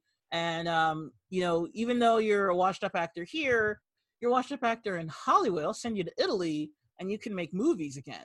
And so, what? Isn't that what Orson Welles did? Where they stopped producing his movies in America, and he went abroad and made movies there. Yeah, that used to happen back then. It's like, oh, you're washed up in the U.S. Well, because the U.S. is such a powerhouse, if you're washed up in the U.S., you're still considered a superstar, like in Europe and other places. Not now. I'm talking about like in the 60s. Mm-hmm. And so yeah, that's what he did. So he goes out there, and then you see him on set doing, movies and shit. And of course he takes Brad Pitt with him. And while he's out there, he meets a woman, he marries her. This is not important. They totally gloss over this part. They literally just say it. It's like, yeah, he met a woman, he married her, and then he brings her back, and he goes to his Hollywood his place. And then one night, and this is the whole crux of the movie. This is the revisionist. Oh, also, I didn't even mention it because it's so insignificant. Margot Robbie is in this. She is playing Sharon Tate, and she is in a really weird relationship where like she's married to one dude, but her husband is out of town, and she's best friends with this dude who totally wants to fuck her, but he's like trying to play it cool so that he can at least stay with her, so that if the husband is like, yeah, okay, then he's gonna fuck her. And yeah, it's a weird situation. And like their whole time is just like parties and shit. And like you're introduced to her by her going to see her own movie. And she's I saw that in the trailer. My leg. And it was, yeah. And that's pretty much her part. And then and then she gets pregnant, and she like had a party or something. Anywho, so there's this one night where the Manson murders are getting ready to happen. So there's like 4 of them. One girl freaks out and takes off. So then it's 3. It's 1 dude and 2 girls. And at the same time, so this was the night that they came back from Italy, and Brad Pitt had been given a blunt that was soaked in something. Oh no, I think it was a cigarette that was soaked in formaldehyde or something. I don't know. Anyway, it was something that was like way more powerful than just a regular like blunt. And so he was supposed to smoke that like the last night. So he's supposed to smoke it on like a special occasion, and he chose the last night to be with his best friend as the deal to smoke it. So they all go out to dinner. After dinner, they go home, and he decides, I'm gonna go walk the dog, because now that Leonardo DiCaprio is married, he can't stay with him because he was staying like in a guest house, and so he's got to go find another place. So then the next day he's supposed to move out, right? Well, right. He goes to walk a dog. As he's walking the dog, the Manson people are coming. And they were supposed to go in real life. What happens is the 3 of them go and kill Sharon Tate. I think they torture her and murder her, and it's just a horrible thing. That's what happened in real life. But in this story, instead of going to her house, which is the house up the hill, they go to the first house, which is like just before. So like in Hollywood, everything like winds, and it's all kind of a hill. but like when you go up, you can make you can curve a little bit, and if you curve a little bit, you go to Leonardo DiCaprio's house. If you don't curve and you keep going, you get to Sharon Tate's house. And so instead of continuing up the hill to Sharon Tate's house, they curve and they go to Leonardo DiCaprio's house. And they are in there, and of course, because he beat Bruce Lee, he's obviously a badass. So of course he like starts killing most of them, but then they don't die. And then Leonardo wakes up, and then he goes and gets the flamethrower that you saw in the commercial, and he basically like barbecues them. And then the cops come, and they're like, oh, and so he killed, again, it's revisionist history because they actually did it. But in this one, they don't kill anybody because the three of them, well, he and Leonardo DiCaprio and Brad Pitt kill the three of them. And pretty gruesome as well. And then like the cops come and he tells the story, and then somebody else was like, oh, you're so and so, and then like he's kind of famous now because of the story, because of how he thwarted it, so he's like a real life hero. And that's the movie. Okay, it sounds like Inglourious Basterds with another thing, revisionist history, where the heroes get to kill bad guys. Yeah, but it doesn't sound as interesting. Exactly, I was just about to say, but not in an interesting way. Like there's no Christoph Waltz, there aren't compelling characters. It's just a bunch of assholes. And the only character, like Sharon Tate's not an asshole, but she's so insignificant. Like when you see her, it's really just name dropping of other Hollywood stars from the time, like Roman Polanski and blah blah blah. It's like they just, every time you see her, there are like 9 other more famous people that they're name dropping, and she's completely irrelevant and insignificant. That's like, she's basically just in the story to be like, yeah, in real life, she was the one who got murdered. But in this one, everybody wins except the bad guys. They die. So yeah, it's, to me, that's why I'm like, why does everybody like this? Because this is stupid. And it's like 2 hours and 20 minutes long. Yeah. So that's why I didn't like it. Okay. Let's end this on Jackie Brown, because that is the Robert De Niro movie for this week. All right. So you said that this is based on blaxploitation. Yes. What is that? I knew it. I knew you were gonna be like, okay, cool. What the fuck is blaxploitation? Blaxploitation was during like the 60s and 70s, because Hollywood studios refused to hire Black people to be anything other than like hired help or just at all. Black filmmakers, independent filmmakers, started doing their own movies, and so you had a lot of movies. You had like a lot of directors and writers that came up, and these are all, it's kind of like Black Panther. It's like Black director, Black writers, Black actors. It's a Black film. And then when these films started doing well in Black communities, then the studios were like, wait a minute, people are actually paying for this? Okay, let's make some of these. And so, but then it was the studio exploiting our stories. So that's why it's called blaxploitation. It's the studios exploiting Black stories. And of course, in their stories, we're all gangsters and thugs, and everybody's talking jive, and everybody's a pimp or a whore. And yeah, so blaxploitation. And so Tarantino grew up watching those. And Coffee was one of them, which starred Pam Grier. And he based it off of movies like that. Okay. So what do you think about this one? What do I think about it? Yeah, what do you think about Jackie Brown? I liked it. Good, me too. It's a good movie. To me, it's one of his best. I wouldn't go so far as to say it's his best, because I don't know. To me, I have a hard time kind of quantifying that. Like, I would put Reservoir Dogs, Pulp Fiction, like, I would say he's got like a solid 5. Like, Kill Bill Volume 1 and 2, Reservoir Dogs, Pulp Fiction, Jackie Brown.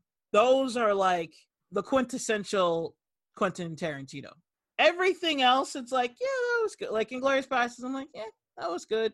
What was it? Like Hateful Eight was another one I didn't particularly care for. I didn't like I didn't like the one I was just talking about that I can't remember the name. Once Upon a Time in Hollywood. So you his hate latest that so much films, that you keep pushing it out of your head. Like, I don't need to remember that. It doesn't matter. it's, you know what? That's my point. It's so nothing.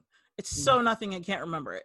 Yeah. So Once Upon a Time in Hollywood and Hateful Eight, not my cup of tea. I didn't see Django Unchained because it wasn't my cup of tea. And Inglourious Bastards is good, but it's nothing to me compared to. Okay, so I don't want to say it's nothing, but compared to the movies that I think of as quintessential Quentin, Inglourious Bastards to me doesn't measure up. But it's still a good movie. It's just it's not as good as the others. That's fair. Yeah. So with this one, Jackie Brown has the dialogue, the snappy dialogue where when people are talking about crimes that they're doing, that Pulp Fiction does. But it doesn't feel like Pulp Fiction. It feels different, which I appreciate. So Jackie Brown is coming in and she has money that she got for her boss, or boyfriend, I forget which, played by Samuel L. Jackson. And Michael Keaton and someone else have gotten intel on her, and they know exactly who she is, where she's coming from, and how much money she has. They got intel on her from Beaumont. Yeah, Beaumont. No, Beaumont. Beaumont? Yes. Okay. He was, he's Chris Tucker. Remember in the beginning? Samuel Jackson wanted him to get in the trunk. He's the one. The reason why he killed him is because he got caught. Remember in the beginning, he went to Max Cherry for bail bonds for a bond on Beaumont. The reason why he bailed Beaumont out is because he didn't want him to confess, because he was like, I know you're weak and you'll turn states in a heartbeat. You'll turn me in to keep your own ass out of jail. Well, that's exactly what he did. Yep. And that's where they got the information about Jackie. Okay. So this entire thing is full of backstabbing and double crossing and triple crossing. Whose side is anyone even on? Everybody's on their own side. That's fair. The easiest way to see it. Everyone's on their own, except for Melanie. Melanie, she is on her own side, but she's also just on the side of pissing everybody off because she can't, or pissing off specifically the two men. She pissed off Robert De Niro a lot. Yeah. Yeah. She pissed him off so much, he shot her in the stomach and left her for dead. So I liked when he goes to Sam Jackson and he's like, and Sam asks, where's Melanie? And he's like, I shot her. Well, I mean, if you had to shoot her, you had to shoot her. Like, she's my favorite part about that, he's like, she's kind of dead. Like, what?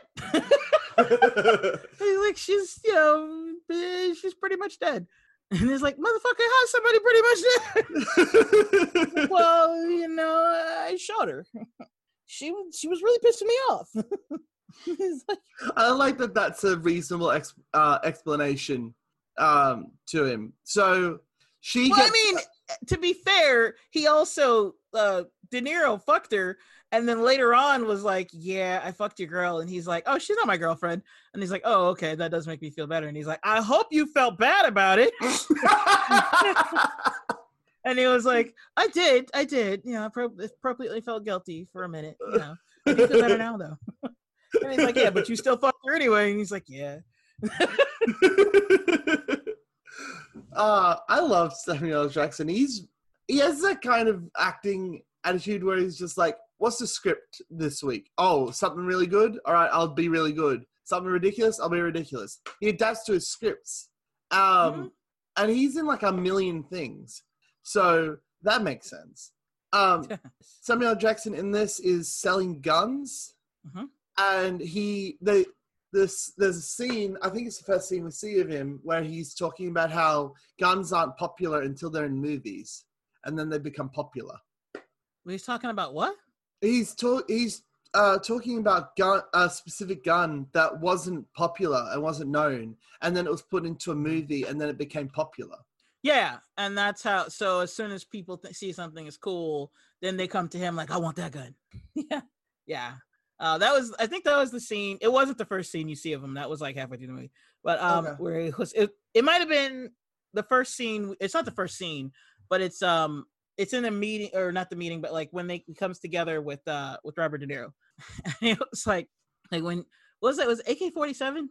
I don't remember the kind of gun, but it was like when you got to shoot every motherfucker in the room except no substitutes. That was awesome. He's got a great pitch. My favorite quote from that though was after he kills Robert De Niro, he was like, "You were beautiful, man." I say that all the time, and nobody knows that I'm quoting Jackie Brown. I've heard that quote. You were beautiful. You've heard me say it. I've said it to you like. Oh yeah, okay, yeah. You've said that quote, and I had no idea it was from this, but I heard that. I'm like, hey, I've heard that quote. I wonder where I heard it from. Apparently, it was you. Me.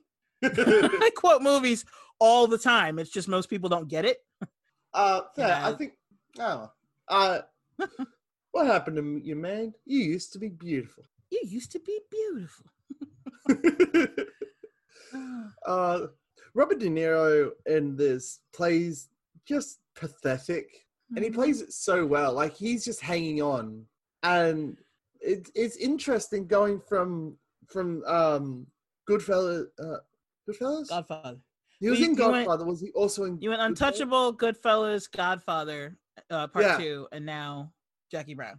Yeah, it's interesting going from that and seeing him at the height of everyone respects him to this where he's just a loser, and he's hanging on to whatever glory they can bring him, and trying to trying to be better than he is. It's an interesting contrast to Godfather. Yeah, see, and you get to see like the range from De Niro, like because I didn't want the month to be like just gangster movies, which I mean, granted, it's like half of the movies De Niro has done, but he's also done like Raging Bull and Taxi, which they're all disturbed characters, but he's also he's done like Meet the Parents and Meet the Fockers, and he's done Jackie Brown, and he's done a ton of different things. He has a range, and he's done movies to show that range, but he's done so many mafia movies, and he's so good at it that I think that almost overshadows the rest of his work. Yeah, it's like people put him in their movies because he's done a bunch of other stuff, but he's just known for Goodfellas and The Godfather. Well, okay, so those are really good movies. He's known predominantly, like if most people, if you were to say like name one Robert De Niro film, most people would say Godfather Part 2, because that's the biggest one. It's the most prominent. It's the one he got an Oscar for. But he's also like, oh man, I wanted to have Sleepers be on this list so bad because I love that movie and it is so disturbing. But it's not streaming anywhere. And I no longer have it. I used to have a copy of it, but I don't anymore. But it's in that movie, he plays a priest, and he's believable in anything he does. So yeah, it's, I think the next one is going to be Heist, where he plays, again, he's playing a gangster, but this time Al Pacino is a cop, and it's more of a, I'm sorry, I said Heist. I always do that. I say Heist, I meant Heat. So the movie's going to be Heat, but it is a heist film. Fair enough. It is Sleepers from 1996. Yes. I can get it. You'd have to pay for it. It's only like $4. Oh. Well, I was trying to make it so, like, it was just streaming. I know, but we'll discuss it later. So all of these stories, so there's a bunch of connected stories, and we go back and forth to all the characters, and he does that thing where he shows a scene play out, and then he shows the same scene from another point of view. And I think he does that like 3 times for one specific scene, which is the scene with the money, so that we find out exactly where the money went. Yes. Because Michael Keaton marked like $50,000, and Yeah, so she told the feds that she was bringing in $50,000. So they marked $50,000. She brought in $500,000. which is his life savings, I think. No, it's half. Okay. He had $1 million in the Cayman Islands that he was supposed to bring up, and she convinced Beaumont, or not Beaumont, sorry, she convinced what the hell was his name? Now I can't think of his name. Anyway, she convinced Samuel Jackson's character to bring in 500,000, and she told the feds. Ordell, yeah, she convinced Ordell to bring in let her bring in 500,000, but she said she's going to tell the feds it's only like 50,000. So the feds will see 50,000, they'll count 50,000, they'll mark 50,000, and then she's going to swap bags with somebody else for the full 500,000. So that was the plan, right? And that the plan was he was supposed to have, so Ordell's got women all over the place, right? He was supposed to have one woman come and, swap out the bags while they were eating. And then she was going to go and do do everything the rest of the way. And then it was supposed to be that Ordell doesn't show. That was the plan according to Ordell.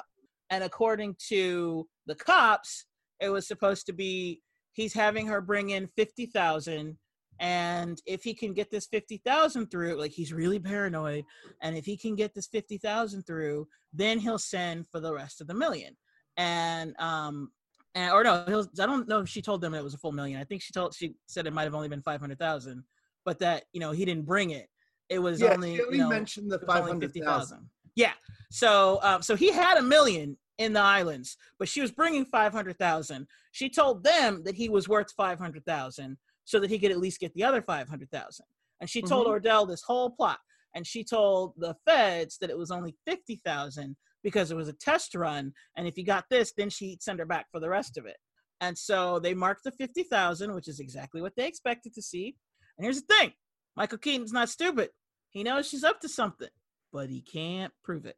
So I like his they show how smart he is, because he's like, I'm going to be checked that bag again, and I expect to see that amount. You're definitely up to something. He's up to something because he says when she asks, like, have you ever thought about taking anything, and he's like, oh, it's real tempting, huh? And then he like looks at her and he like gives her a look, and then he's like, yeah, like, I do expect to see 50,000. And then he kind of looks at her like, is this all there? Like, he knows, but he can't prove it because they did search her. Remember? Yeah. They searched her, and he searched the bag himself, and he only found 50,000. But he knows something's up. He just doesn't know what, and he doesn't know how.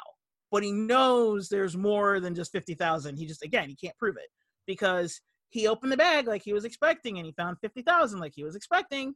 So he's like, okay, I know she's getting one over on me. I just don't know how.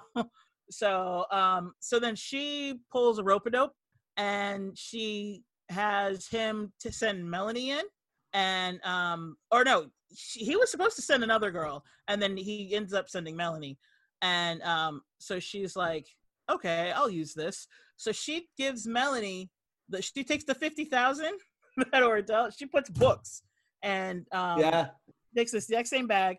She fills it with books to weigh it down, and on the top of it she puts towels, like beach towels, and then she puts the 50,000 on top, and she tells Melanie, hey, take the 50,000, like, that's for you. So then Melanie takes it, stuffs the 50,000 in her pocket or in her pants, and then she goes out and pisses off Lewis, and he shoots her. And then of course the cops find her body, and they find the 50,000 that they marked on her. So according to them, the money is taken care of, and she has fulfilled her part. Jackie has fulfilled her part, and Ordell shot Melanie, not knowing that she still had the 50,000 on her. That's the story that the feds have, and but it's not done yet because Ordell wants his money. Yeah. So, and then what really happened was she had 2 bags. She gave one to Melanie.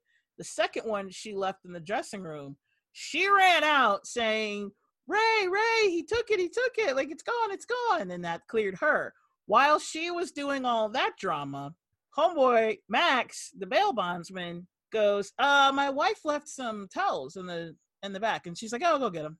So he goes, gets the bag of money, walks right out the door. $500,000.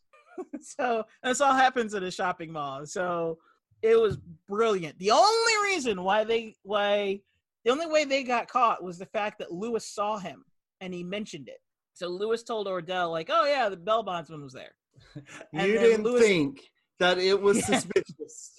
Yeah. He's like, no. And Ordell was smart enough to figure out, oh, Jackie weighed down the bag. She put them books in there to trick me to think that it would weigh that. And he's like, yeah, that's exactly what she did. So Ordell's coming after Jackie because he wants his money.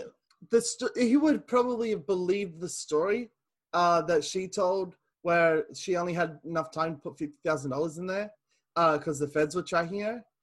If she didn't weigh down the bag with books. No, he wouldn't. He wouldn't have believed her. No, Ordell is smarter than he looked. Like I said, he figured out that she weighed down the bag. Ordell would have, as you saw, he killed everybody. He didn't believe their excuses, no matter what. And that's why Jackie was like, he's got to die. Because if he doesn't die, I'm dead. Mm-hmm. So getting away with it on the cop end so that the feds are like, okay, you're free, that's not enough. That's not good enough.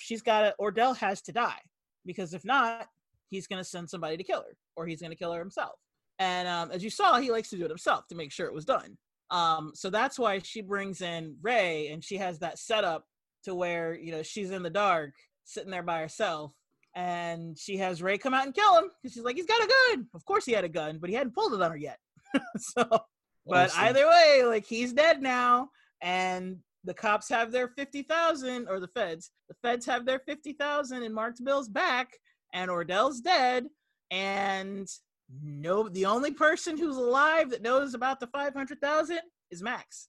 She sent him his cut, which is 50,000, or about the 500,000. She sent him his cut of 500,000. She was gonna give him more. She tried to convince him to run away with her, and he's like, "Nope, I'm just gonna stay here."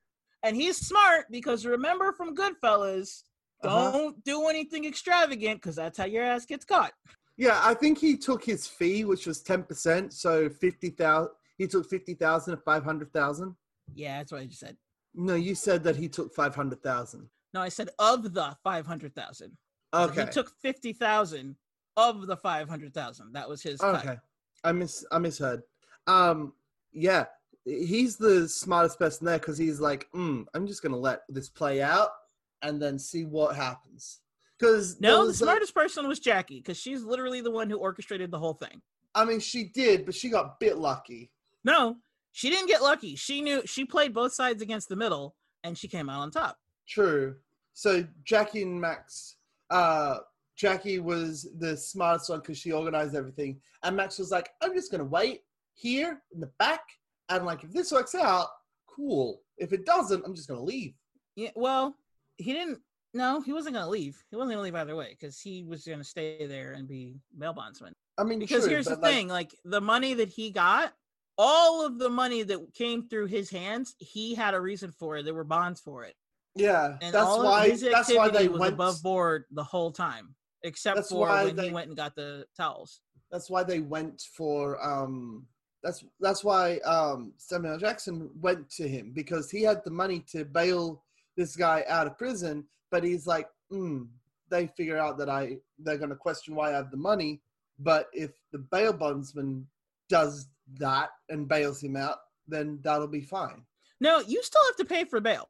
The bail bondsman does it on your behalf. Yeah, but like there's a paper trail that there's a what? You're cutting out, so I'm not hearing everything. I don't know. They can keep themselves clean. What was his plan? No, that's not how that works. Bail bondsman is somebody you go to arrange bail for you. It's a third party that's part of the system. But again, he has receipts for everything. So Ordell still, like, it's on the record that Ordell is the one who paid the money. It's just instead of going to a lawyer, you go to a bail bondsman because bail bondsmen are a little bit cheaper. But they're also pseudo bounty hunters because if you skip bail, since they'll put up the money, but then if you skip bail, they're going to hunt you down. And they're going to make sure you go to trial. Yeah, so bail bondsmen hire bounty hunters or are bounty hunters. It's a whole system. That's what I mean. They even showed that in the movie because remember he was like, I had to go track somebody down. And remember the other dude? He was like, what's he do? And he was like, he hunts people, he finds people. And he's like, who does he find? People who don't want to be found. That's what they do. Like when if somebody skips bail, if they posted bail for someone, they are now responsible for that person showing up to court. And if someone skips bail, they have to go find them and bring them to court. This is so it's like when you post bail, it's like you're financially vouching for someone. But the bail bondsman is not the person is not the person who paid. Like they're the ones who deal with the court system for you. But according to the courts, it's the person who's actually physically paying for this. So it would be Ordell. That's what I'm saying. Like it's not like he's getting out of the courts knowing. No, the court or he still has to sign paperwork. So the cops the feds knew Ordell was the one paying for it. So it's not like he doesn't have a paper trail. So what was his plan? Whose, Ordell's or Ordell's when he paid for the bail bondsman? Was it just to get him involved? No, that bail bondsman's part of the judicial system. If you I said, you can either go to a bail bondsman to post bail, or you can go to a lawyer. Lawyers are way more expensive. Okay, so he did that. So you go to a bail bondsman who's cheaper, but the bail bondsmen are also. So a lawyer is like their stuffed shirts. You go to a lawyer, you have to pay the lawyer to basically just file the paperwork. And lawyers are like $350 an hour. Or you can go to a bail bondsman who takes 10% of the bail as his fee. But the thing is, because he's so much cheaper, he will hunt your ass down if you skip bail. Okay. So it's not, he wasn't avoiding like a paper trail. How does bail work? So I forget, you don't have. So what do you guys do if somebody gets arrested before trial? Do they just stay in jail? Like what happens over there? No, I think you can post bail. I just don't know the ins and outs of how it works. Do you get the bail money back? I don't know. I think you might if you're acquitted, but if you're guilty, no. Okay, if you're guilty, you're shit out of luck. You just lose everything, and you end up you have lawyer fees and all that shit. You're just basically like in horrible debt. If bail bondsmen's, so how do bail bondsmen's work? Because they have to put up the bail, don't they? You have to pay them. Yeah, that's what I'm saying. Okay, so Beaumont was in jail. Jackie was in jail, right? Okay, so let's start with Jackie. So Jackie was in jail. Okay, in order for her to get out, so in order for her to post bail, Ordell went to a bail bondsman and said, hey, I need you to get her out. And then he looks at the crime and what she's up against and how much her bail is. And he was like, okay, if your bail is $1 million, that means you have to pay $100,000 to get out. Somebody's got to pay that $100,000. Okay. So in her case, let's say her bail was $100,000. That means somebody has to pay $10,000 for her to get out. Can't be her. She's in jail. So Ordell pays $10,000 to Max, the bail bondsman. Okay. Max posts bail. Max takes that $10,000 and posts bail and gets her out. And then she has to go back to trial. Now, in addition to that $10,000, he also has to pay Max's fee. Okay. And then when her court trial, her court date comes around, she has to go back to the trial. If she skips trial, then he fines her because it's basically like he vouched for her that she's going to go to trial. That's what bail is. Bail is like, let me out, I'll come back. I'll come back and stand trial, but I want to live my life right now. Let me out. So you pay money to be able to go back and live your life. And if you don't show up, then you not only forfeit that money, but now you're a fugitive. Okay, so so that makes sense. Okay, so all that out of the way, her plan was brilliant.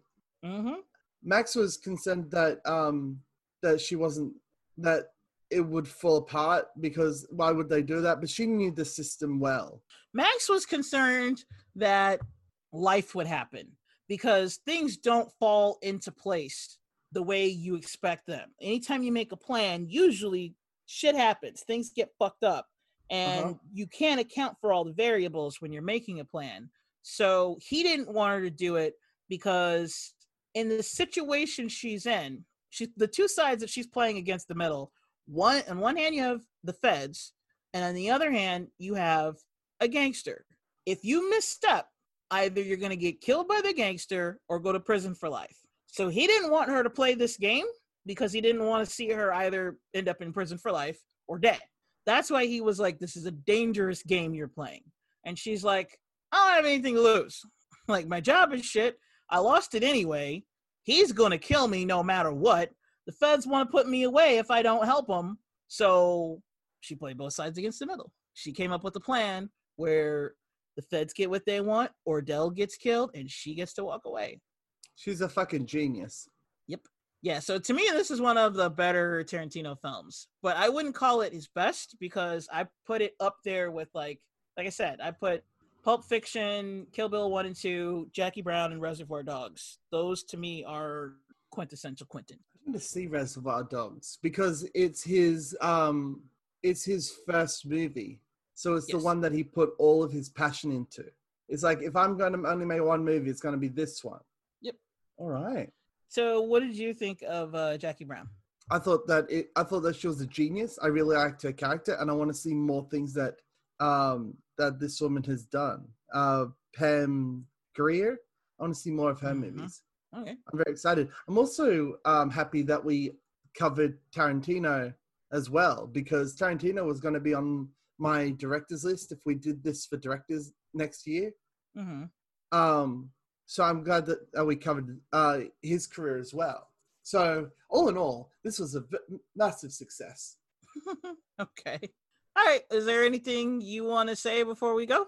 Tarantino is great.